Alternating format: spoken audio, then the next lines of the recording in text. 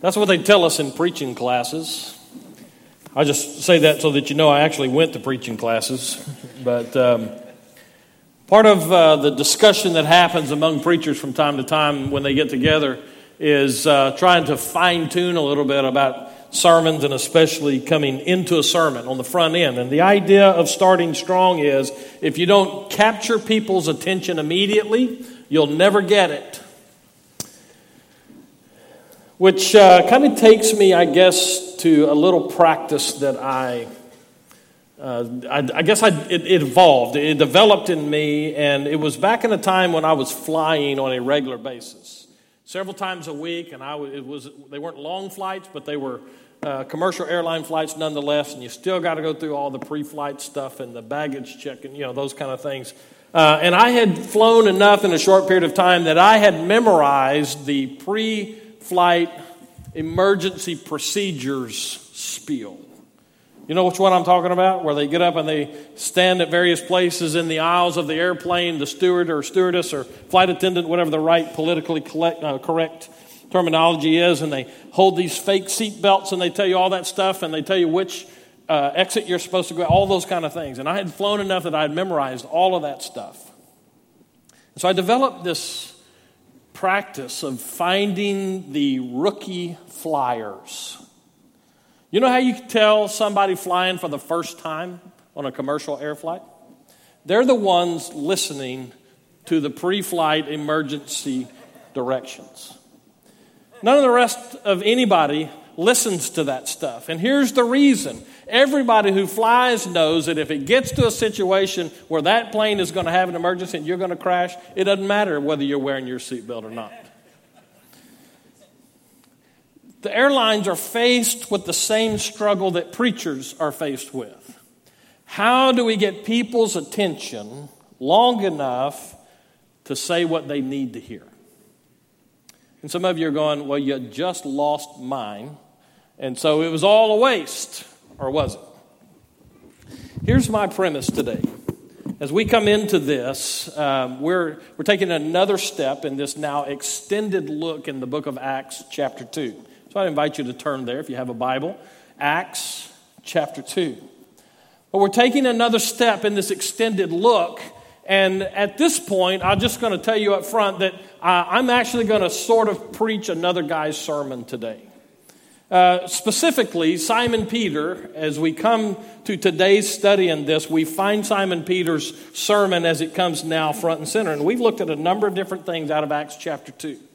But every piece of this we are putting together so that we get a good composite picture of how we as Christian people should be engaging people in our world with the good news of Jesus Christ.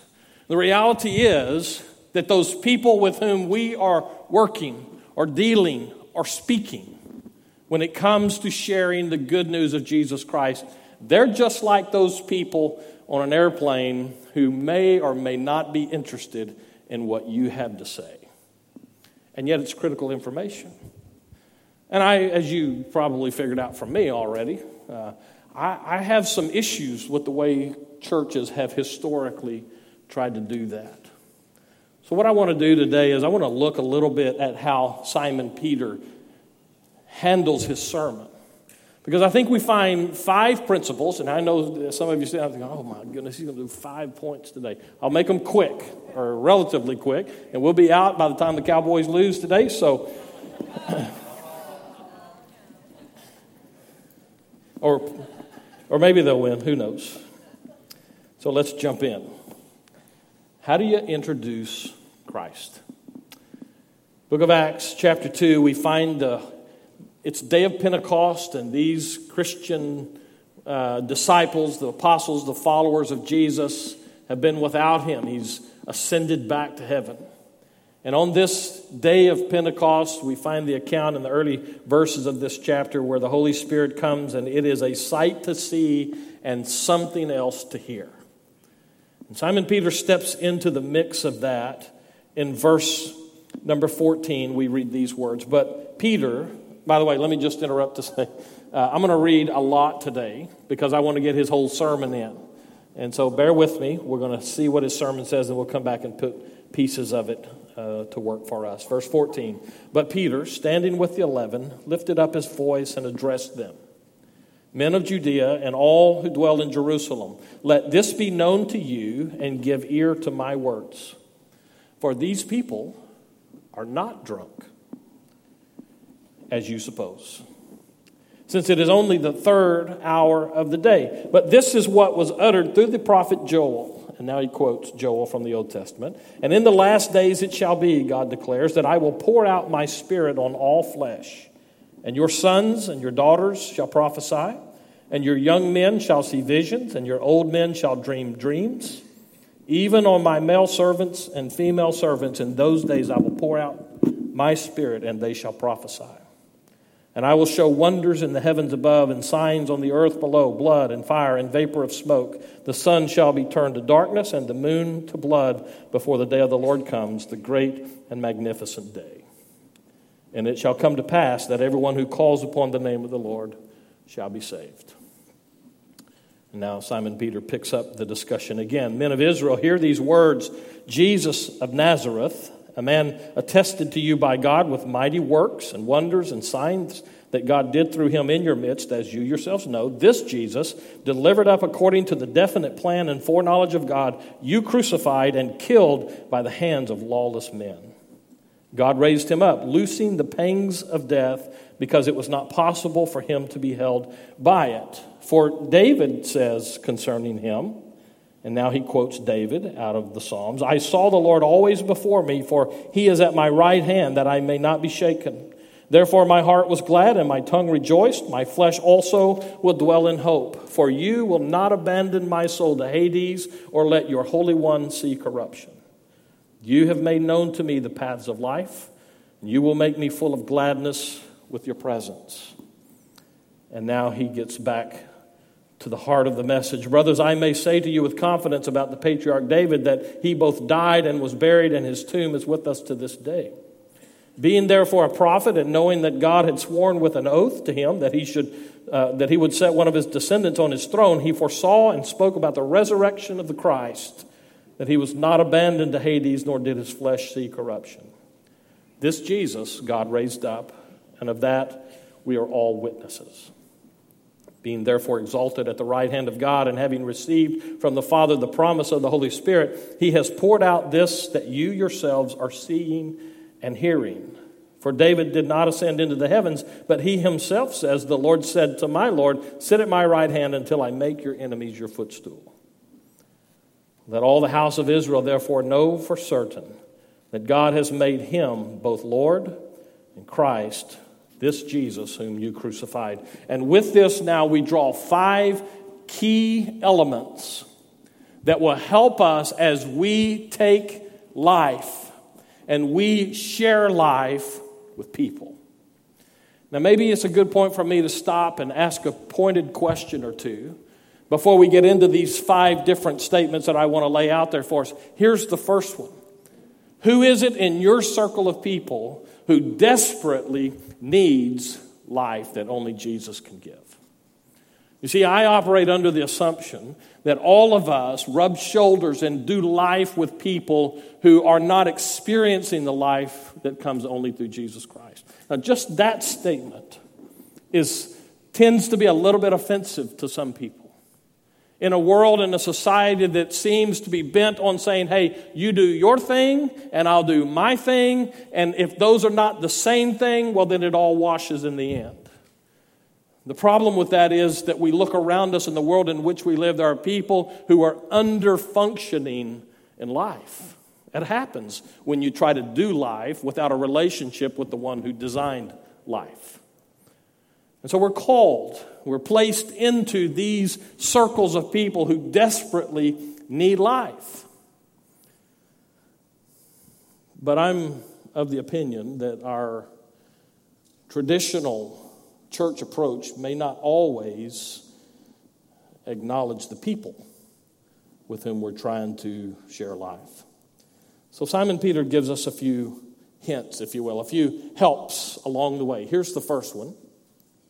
Simply stated, I think what he would say to us is that we need to pay attention to what God is doing around us. In other words, tap into what's going on around you. Look for God's hand in what's going on around you. Let me just go ahead. By the way, I get this out of verse 11, the second part of verse 11, where we hear these people. Now, I know that we didn't read this a minute ago, but we hear these people who are seeing the coming of the Holy Spirit and these flames and hearing what they hear. It says, we hear them telling in our own tongues the mighty works of God. Simon Peter, before it's all said and done, is going to tap into that. But in order to tap into that, you have to recognize what's going on. So the first principle is pay attention to what God is doing around you. Let me just see if I can lay it out this way for us. I think this might help us get it. Are you aware that the United States just came through an election season? Don't you wish that just stretched on forever and we just continually, perpetually lived in the election cycle? No, me neither. Would you say that the level of anxiety in American society today is better than it was a month ago before the election? Or would you say that it's the same, which is bad? How is it? What is the pulse of America these days? Now, we were just subjected to almost 2 full years of going at each other as a country. My suspicion, I guess my position is that now the only real difference on this side of the election is we're still just as divided as we were, except now we have somebody that we can focus on. Or at least some do. Doesn't it ring hollow when Christians talk into a society that is divided and contentious, and we brag on the fact that Jesus is the Prince of Peace? What does it say to a society when we find churches that are split and people inside churches and Christian people who backbite and go at each other and yet stand forward and argue for the validity of Jesus as a life change person? I think that if Peter could talk to us about this, he might well say to us that we need to make sure that we're aware of what's going on out there. So what is going on out there? Let's go back to that circle of people that God has strategically placed you into. And those people who need Jesus in your circle. What's going on in their lives? If you were to talk to them about what's going on in the country, would it be a political discussion or would it open the door for you to talk about Jesus in the midst of that? You see, we used this back when we were studying through the book of James and we were talking about the trials and stuff that we go through. And I threw this question out as a centering kind of question, something that cuts through all the fog of discussions and debates and political positions and all that kind of stuff. Here's a simple question that we can ask ourselves in the situation and even potentially ask into a discussion. Where's God in that? If you're talking to someone who's concerned on a financial front and there's no peace in their life because their world is falling apart financially, a simple question, where's God in that, helps you lock in on what's going on with them. Where do they think God is in their trouble? If it's a health diagnosis and you go to the doctor and you're the one who's given that terrible diagnosis, where's God in that? But if that person that gets that diagnosis is in your circle, are you paying attention into that part that says, okay, this is what they're going through. What do I see? How do I hear them talking? What are they experiencing? And where's God in that for them?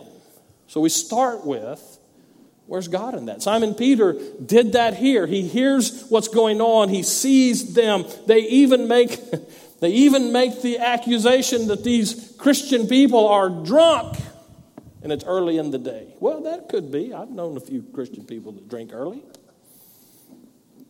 Not at my house, but maybe yours. I don't know. So we start by paying attention to what God is doing around us. You see, one of the things that gets in the way of this for us, I think, is that we have been trained to go in with this ready-made body of material. As I said a few weeks ago, we get more interested in data transfer than life transformation. So I go back to my time as a youth minister. Many, many years ago now, I was in college. We were serving this little country church up in the panhandle of Texas. And our oldest son, was less than 3 years old. I don't know exactly how old he was, but young enough that Teresa was working at a bank in Plainview, and we lived out on a farm. And so one of the ladies of the church was keeping our son during the day while Teresa worked, and I was going to school and working. And this church, I went as a music minister. Tells you how hard up they were. And then they asked me, because they knew I wasn't doing a very good job with that, said, well, maybe we'll try you doing youth work. And so they also made me the youth minister. Had a huge youth group at this little church. 5 kids. 2 families of kids. And that lady who was keeping our son called me one day and she said, I need you to talk to our son. Now, this was actually their middle child. He was, I think, his senior year in high school. And he was going through a phase in his life where he wasn't too sure about all that God stuff. And he just was kind of rebellious and they didn't know what to do with him. And so the mom called and she said, I need you to come talk to him for me. And I said, okay. And so I made the decision before I even got off the phone with her what that kid needed to hear, what I was going to say to him. And I began to set up a sneak attack, because that's how churches do these kind of things, where he didn't know what was coming, and I showed up and we had this discussion. And he summarily dismissed me as having any input in his life. Go back to the airplane thing I started with, right? I did not have his attention. I did not earn the right to have anything to say to him. And so when I come in with my pre-programmed speech, he was not ready to hear it. You see, that whole way of doing it is how I was trained through the years. But what Simon Peter's teaching us here is that you tap in to the situation. You see what's going on there. You listen to what the other person has to say. Through the years, I've developed some. I started to say evolved some. I don't want to weird anybody out with that. But I've developed a little bit. And so now what I found, those people that I'm most able to connect with in a counseling situation or in a discussion where we're talking about sharing life that comes through Jesus Christ, as I sit with people who have substance abuse problems and they start laying out and I ask them pointed questions, those pointed questions growing out of my own background in that area that helps me to say, okay, so what's going on here? And as we do that, there all of a sudden becomes a connection. And it's not about the pre-programmed canned speech that I give them. Then it's about, okay, let's connect on a heart level.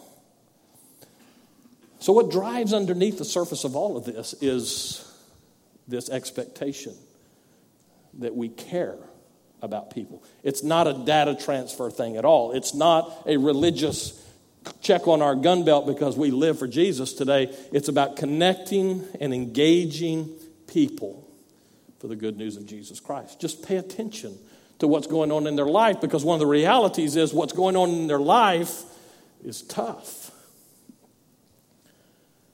God has a way of grabbing people's attention, and it's our responsibility to discern where they are.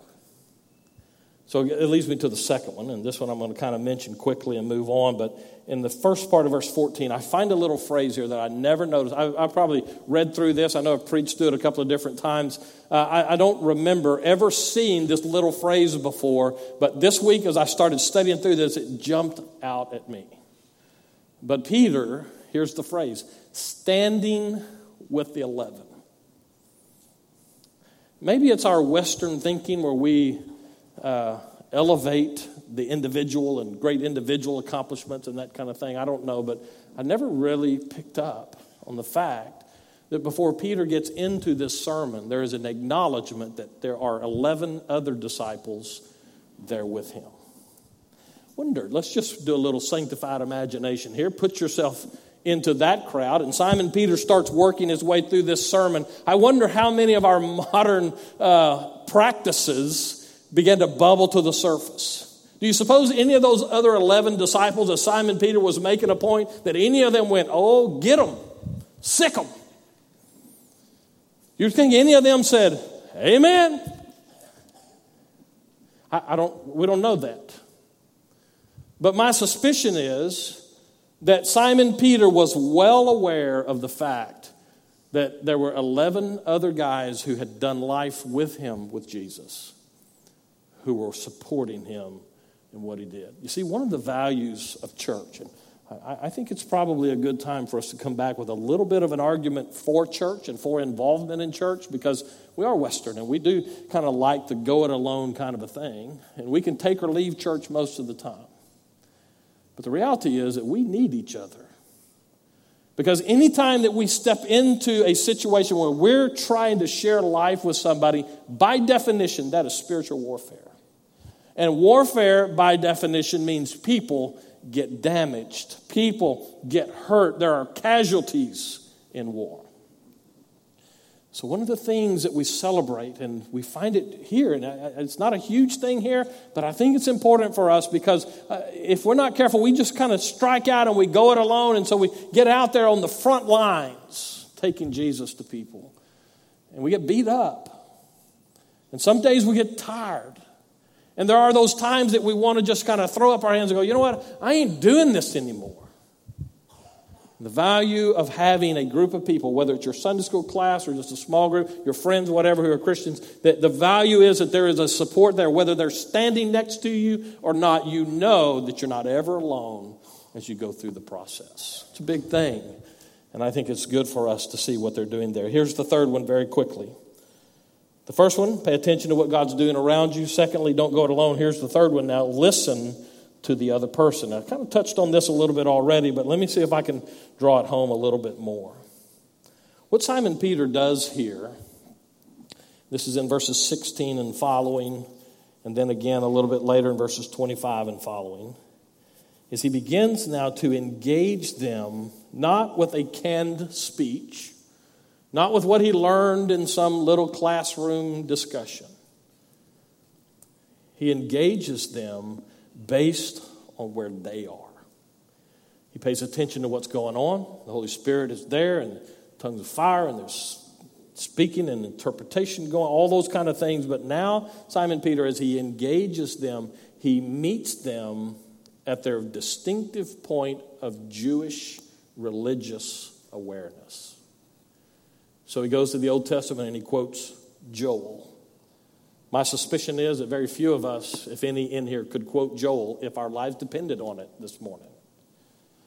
But Simon Peter knows them. He knows it's a feast and there are people that are gathered there. And so he steps into that mix and he speaks language and he uses stuff that they can relate to. And it draws them into the discussion. This is tough for us. I think it is. Because this requires that we not only engage people, but that we listen without being offended. That's the tough part.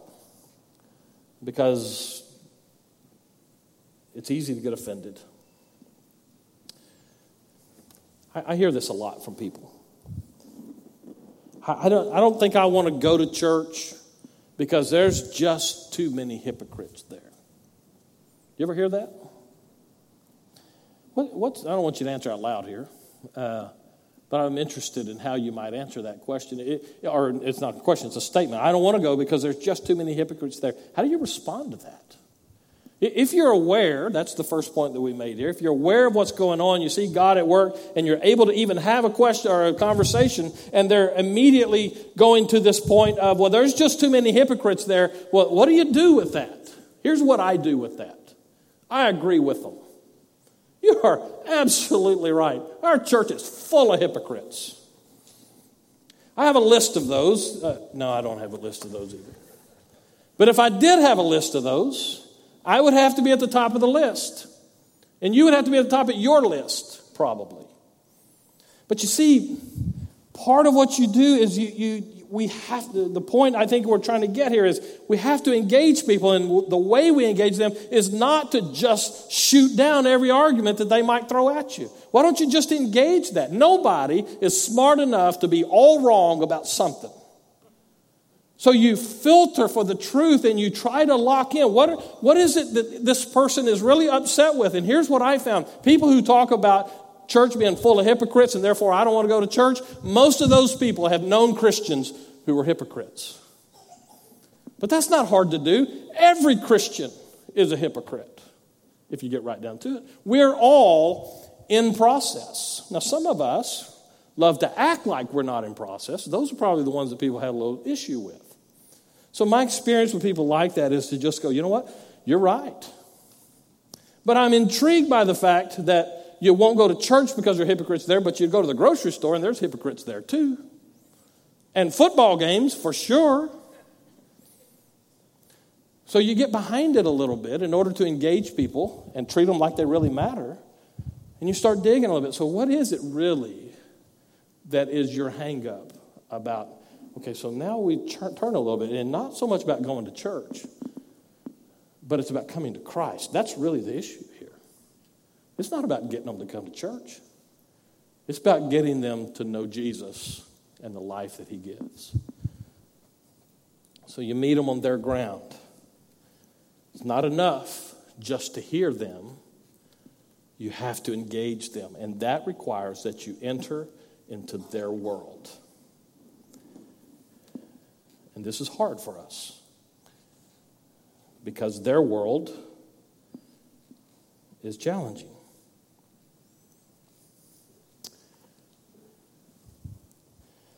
I've said it several times. It is the thread that ties all of this together, I think, and that is that if we're going to talk with people about Jesus Christ and share life with them and engage them for the sake of the gospel, it requires of us that we care about them. And if we care enough about them, we will invest ourselves in them, share life with them, like do life together. But that's dangerous, and that begins to get a little bit on our sensibilities. But the reality is, if you're going to reach them, that's where you got to reach them. So we have an example of this in our family. This week is Thanksgiving, and our whole crew is coming to our house. And already...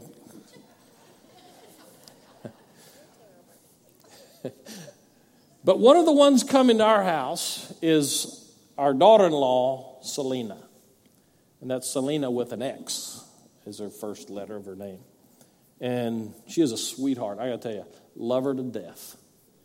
So glad that she married into our family, and she is systematically knocking off edges off of our son, making him a much better man. But I have to tell you, the first time I met Selena, it was like, ooh. Colin had come home and told his mama, Mama, I met a girl, and she's pretty. And he was right. She was pretty, is pretty. And they've been married 4 years, but they dated for at least that long, I guess. And so this is a long time ago back, but I remember when he first brought her to the house to meet us. And she comes in, and her hair is a different color. Now, some of y'all sport hairdos that are multiple colors, okay? That's fine, but that's not what I'm talking about here. Her hair was different colors.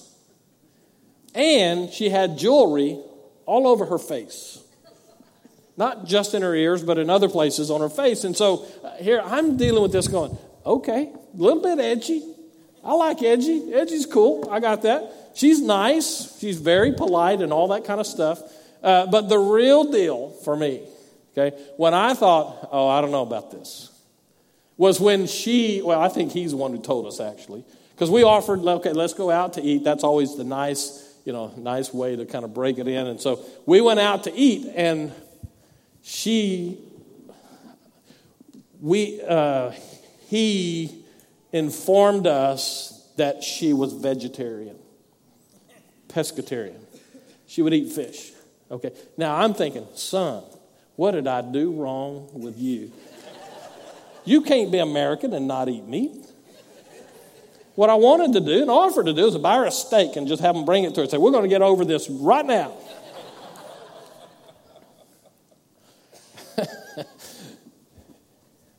I could handle the face jewelry. As long as it's not on mine, I'm good with that. The hair color thing, I don't have hair, so I was okay with that. But, this meat thing, all of a sudden I thought, I don't know about that. And the more we got to know her, because you see, that's how relationships happen, right? You get to know people better.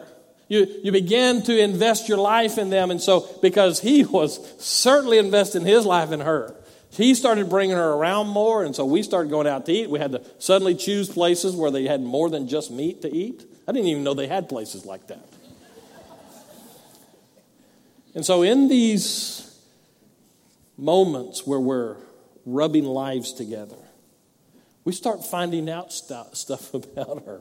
You see, one of the things that Selena did not have when she came to our family was a personal relationship with Jesus Christ. Now, that was an issue for us. Not in a legalistic kind of a way, but just because our son cared about her. And she needed life. She didn't need a religion. She didn't need a bunch of traditional religious garbage. Matter of fact, she had that. We found out, this is what kind of helped make up for some of the meat stuff. She got kicked out of CCD classes at her dad's church. That's where they teach them their faith and, the particular brand it was, and they teach them that it was. They kicked her out as a teenager because she was asking too many questions. I thought, okay, I can like her. She's a rebel. I like that. So we entered into her world. And because she seemed to like my son a little bit, she entered into our world. And over a period of months that ultimately stretched into years, we saw her gradually give herself to Christ.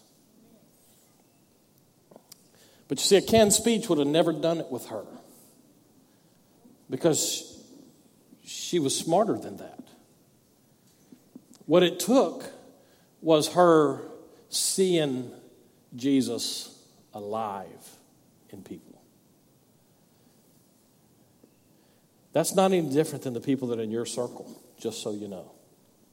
They don't need you to cram Jesus down their throat. Don't do that. They don't need you to take a Bible and smack them upside the head with it. Don't do that. They don't even need you to tell them that if they really love God, they'd vote Republican or independent or libertarian or Democrat or whatever brand you happen to carry. What they need is to see that the claims of Jesus work in people's lives. But that means you got to get down in there with them and do life together.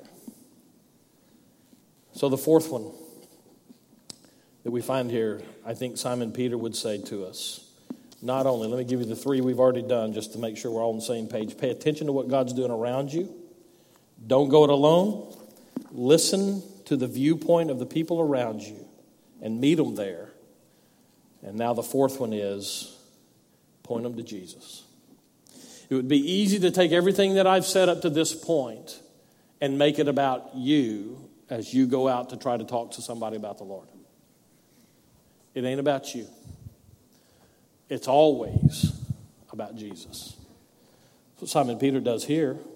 He meets them where they are. He sees what's going on. He capitalizes on that. His disciple friends are with him. But in the push comes to shove moment, verses 22 through 24, Simon Peter nails it. Men of Israel, hear these words, Jesus of Nazareth, a man attested to you. Now listen to what he does. He says, you have personal experience seeing what I'm talking about. Men of Israel, hear these words, Jesus of Nazareth, a man attested to you by God with mighty works and wonders and signs that God did through him in your midst, as you yourselves know. He just pushes Jesus to them.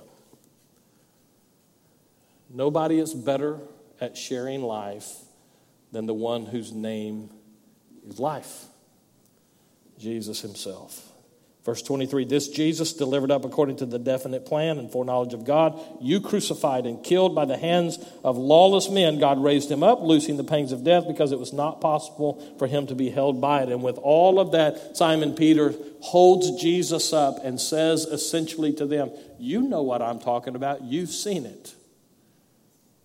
Now what do you do with it? That's the last one. The last principle here is you help them personalize it. Because it does very little good for them to walk away knowing more but not having experienced the life-changing power of Jesus Christ. Verses 38 through 40. And Peter said to them, repent and be baptized, every one of you, in the name of Jesus Christ for the forgiveness of your sins, and you will receive the gift of the Holy Spirit. And so as I close, musicians can come on up. Let me just drive it home this way. God has strategically placed you in a circle of people who desperately need life. They don't need religion. They don't need tradition. They don't need a canned speech. They don't need a hit-and-run gospel drive-by.